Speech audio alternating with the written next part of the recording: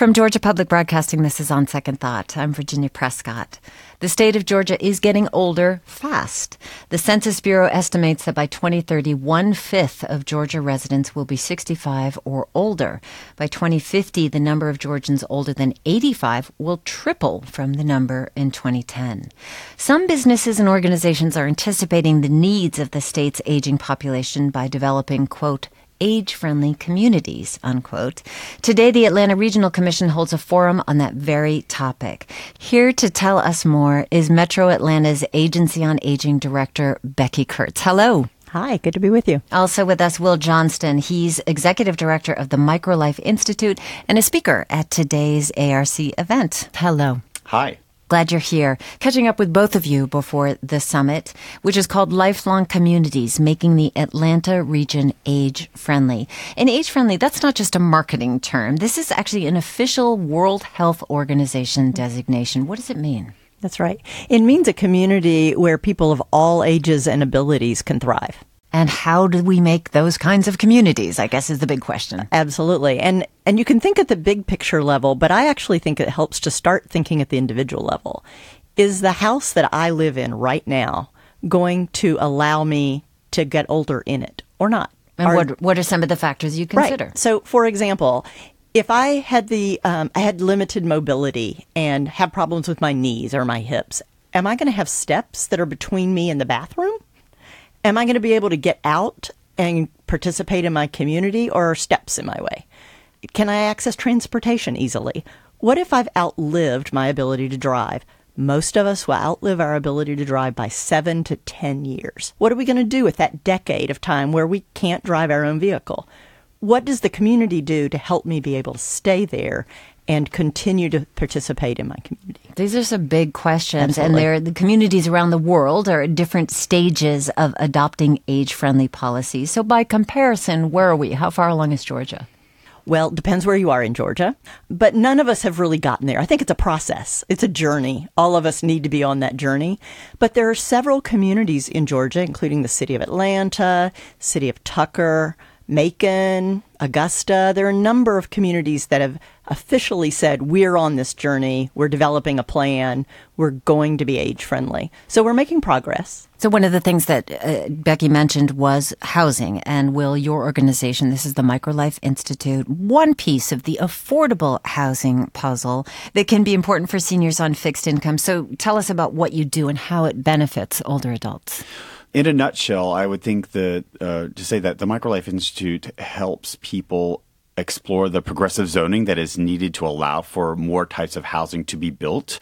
For example, accessory dwelling units, backyard cottages. So allowing for seniors to remain in their community. Maybe they can't stay in the home that they are currently in, but when they look for another home that's probably better for them to live in, it's not in their neighborhood because nothing is being built in a space-utilized manner to allow them to be independent and autonomous and still be a part of this community. So how does zoning come into it? Is it there a question of whether or not you are zoned to put like a backyard cabin or, as you've worked with before, tiny houses on your property? Exactly. So we at the MicroLife Institute are really trying to educate and advocate for progressive zoning to allow for more innovative housing options to be utilized. To drive community, you need diversity. You don't just need all a bunch of one demographics in one area. You need the youngins. You need the old ones. You need everyone to be able to be to want to pitch in and be a part of the community, to drive, each other and help each other. And are there places where you've done that in Georgia, doing these kind of experimental units of housing? So excitingly enough, we are in process of our first project in Clarkston, Georgia. It's called the Cottages on Vaughn, and they are 8 homes, all under 500 square feet, really no steps to the houses. And there are a couple steps up to the front porch, but all the homes are single-level family homes. So how about affordability here? One of the statistics that we know, rather frightening one, by some estimates, about half of Americans over the age of 55 has no retirement savings. So when they can no longer work, how dire is this housing situation going to become? It is very dire because housing is just getting more expensive. And unfortunately, we keep seeming to build larger homes like the McMansions that pop up all over. Now, don't get me wrong. It's kind of funny. We actually don't have a housing crisis in the United States. We just need to learn to live together, a la Golden Girls. So I knew I was going to bring it up. You're onto my plan. And so the idea, we do need to be innovative, but with innovation comes policy. We need to allow a different definition of what a family can be and exist in a single family home. So, Becky, you mentioned some of the reasons or some of the features that would make a community more aging in place friendly or age friendly. According to the AARP, 88% of older adults would like to live in their current home as long as possible.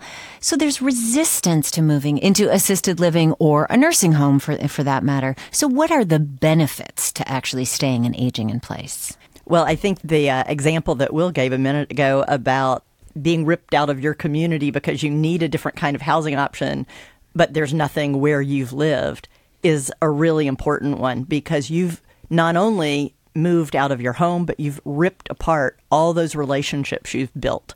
You've ripped apart maybe your faith community, your neighbors that you've known for years. All those important community supports you have in place are gone if you leave. And so if you leave those relationships, you're more likely to become socially isolated, and social isolation leads to all kinds of health problems. So people have a good instinct. They want to stay in place because, not just because they're being stubborn, but because they've built a community. And staying in that community and keeping those relationships are really critical. So lots of reasons to stay where you are. The question is, can you get the services you need that will help you stay where you are? And will your house or your transportation options be impediments to that? Getting all of those pieces in place can actually make it quite successful for people to age in place. Well, Becky, you mentioned loneliness and some of the effects of loneliness. What are some of the ways that people who are living in environments that are separate from each other, not particularly connected to the community, how are they finding ways to stay connected? First, let me say a thing about how dangerous social isolation can be. There have been some recent studies that show that social isolation and loneliness is as bad for your health as smoking 15 cigarettes a day. So when you think about the health impact of that, that's really frightening. So what are the things we can do to combat that? Staying engaged civically is so important. That could mean volunteering. It could mean staying in the workforce, even if that means part-time work. Something that gives you a purpose is so critical. And staying engaged in community groups, whether that's a faith community or arts organization or something. Senior centers have lots of programming available. What's a way that you can stay connected? Again, this gets us back to, do our communities provide transportation options to allow you to stay connected? It gets back to that built environment question. But what are the ways you can purposefully continue to stay engaged in your community? It's so important for well-being and health. 2.5 million people age 65 or older are expected to live in Georgia by the year 2040, and the majority do say that they want to stay in their communities. So what does that mean? Well, that's a subject of an Atlanta Regional Commission forum happening today. My guest, Will Johnston, Executive Director of the MicroLife Institute, will be among the speakers. Also with us is Becky Kurtz. She's Director for the Atlanta Regional Commission's Metro Atlanta Agency on Aging. So let's talk about driving. Transportation, a huge challenge, not just true in rural parts of the state that don't have buses or trains. 90% of older adults in Atlanta don't have access to transit. So how is that going to impact the quality of life? And how do you move that needle? Because there are so many pressures on creating more public transportation, and that just has not worked. It's working. It just takes time. Yeah. That's an optimistic answer. Well, we are making progress, but it takes a long time. And just like the housing conversation, the transportation conversation also needs to be about options. So transit's going to be an option for some people, but ride sharing is a good option for some people. Volunteer drivers is a good option for some people. There are opportunities out there to think more creatively about transportation options, not only single-family cars and not only mass transit, but certainly mass transit's a huge piece of the puzzle. So what other kind of services are available for people who are in that situation? They need to get to doctor's appointments. They need to get to the grocery store. One of the things we provide at the Atlanta Regional Commission is a group of trained counselors who help individuals get information about a wide array of services. We call it EmpowerLine, and you can talk one-on-one with a counselor and say, I have an issue, I need help me figure out my options where I live. And transportation is one of the most frequent ones we get. How can I get to my doctor if I can't drive? What are my choices? And going through all of those options with an individual where they live is something we do every single day. So if we're talking about a huge, people call it the silver tsunami, such a huge population that is going to be aging in the next couple of years, where are you in your services and other nonprofit organizations or other city services in their capacity to deliver for this kind of a population? Well, first, let me say that we don't use the term silver tsunami, and the reason is because a lot of the older people in our community now and in the future are going to be actually contributing more than they take. So a lot of people are working longer. A lot of people are engaging and becoming very active volunteers. A lot of people are contributing to the community. However, at some point, sometimes people do need additional services, and there are always challenges with meeting that need. Yes, we do have waiting lists for publicly funded services. Yes, we do have more people calling us for services than we're able to answer the phone right away. The demand is there and it is growing. So it's a constant trying to keep up with the challenge of that growth. How about getting this information out? You said that this is something that you have available and you have counselors helping people get that information. This is, however, a demographic that has spent the majority of their lives without the internet, right? But when most of us want to know something, we Google it. Is that an effective way to connect with seniors? Yes and no. So yes, it is for those good percentage of older adults who actually are web savvy, and for their family caregivers. A lot of adult children will find the information, or even grandchildren, and then say, hey, here's an opportunity for you to go and learn more. All of our services, though, are available by telephone. So we're not limited to what's on the internet by any means. Mm-hmm. So, and this all speaks to also independence. You were talking about communities, but the idea of people having a sense of autonomy over their own lives.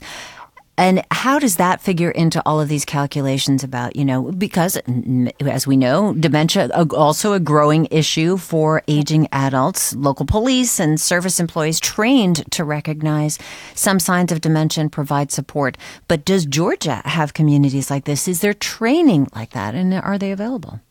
I'll take the dementia piece specifically. Georgia is working very hard on becoming a dementia-friendly state. And that means that we've done a lot of work on training. You mentioned law enforcement officers, shopkeepers, restaurant workers, on how do you recognize that someone might have dementia and respond appropriately if they're confused or having some kind of behavior you don't understand. So we are definitely moving in that direction.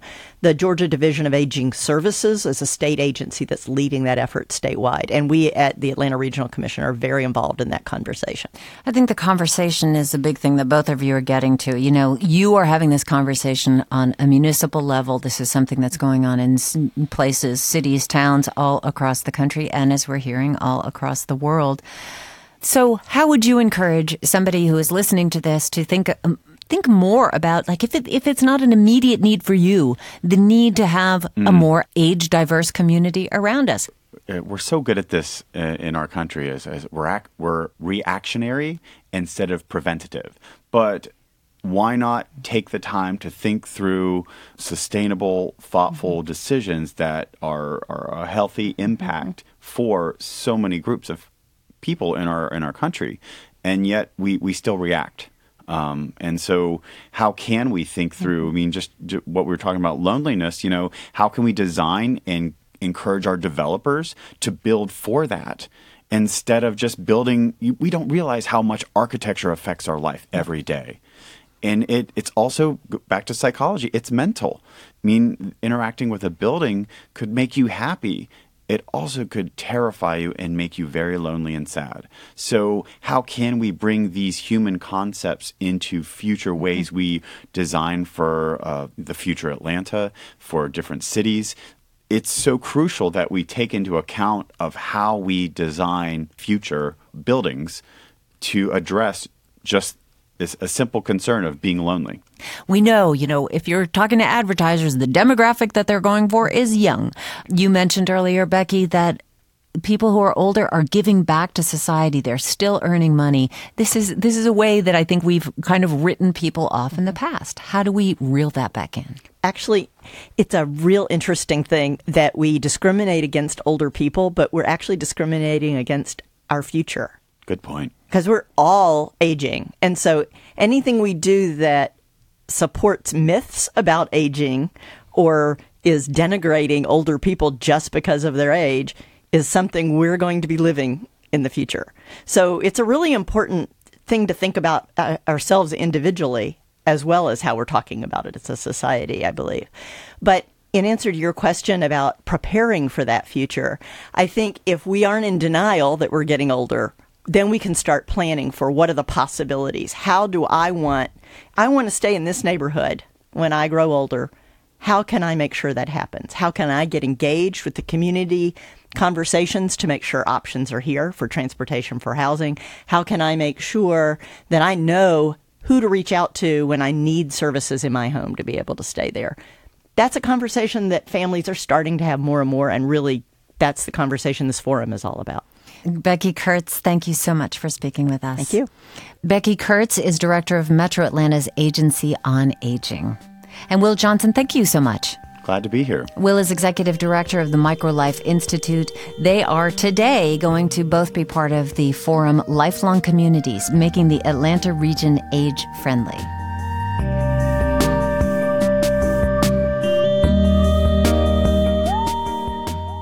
We always love to hear from you. We're on Facebook and we're on Twitter at OST Talk, or you can email us at onsecondthought@gpb.org.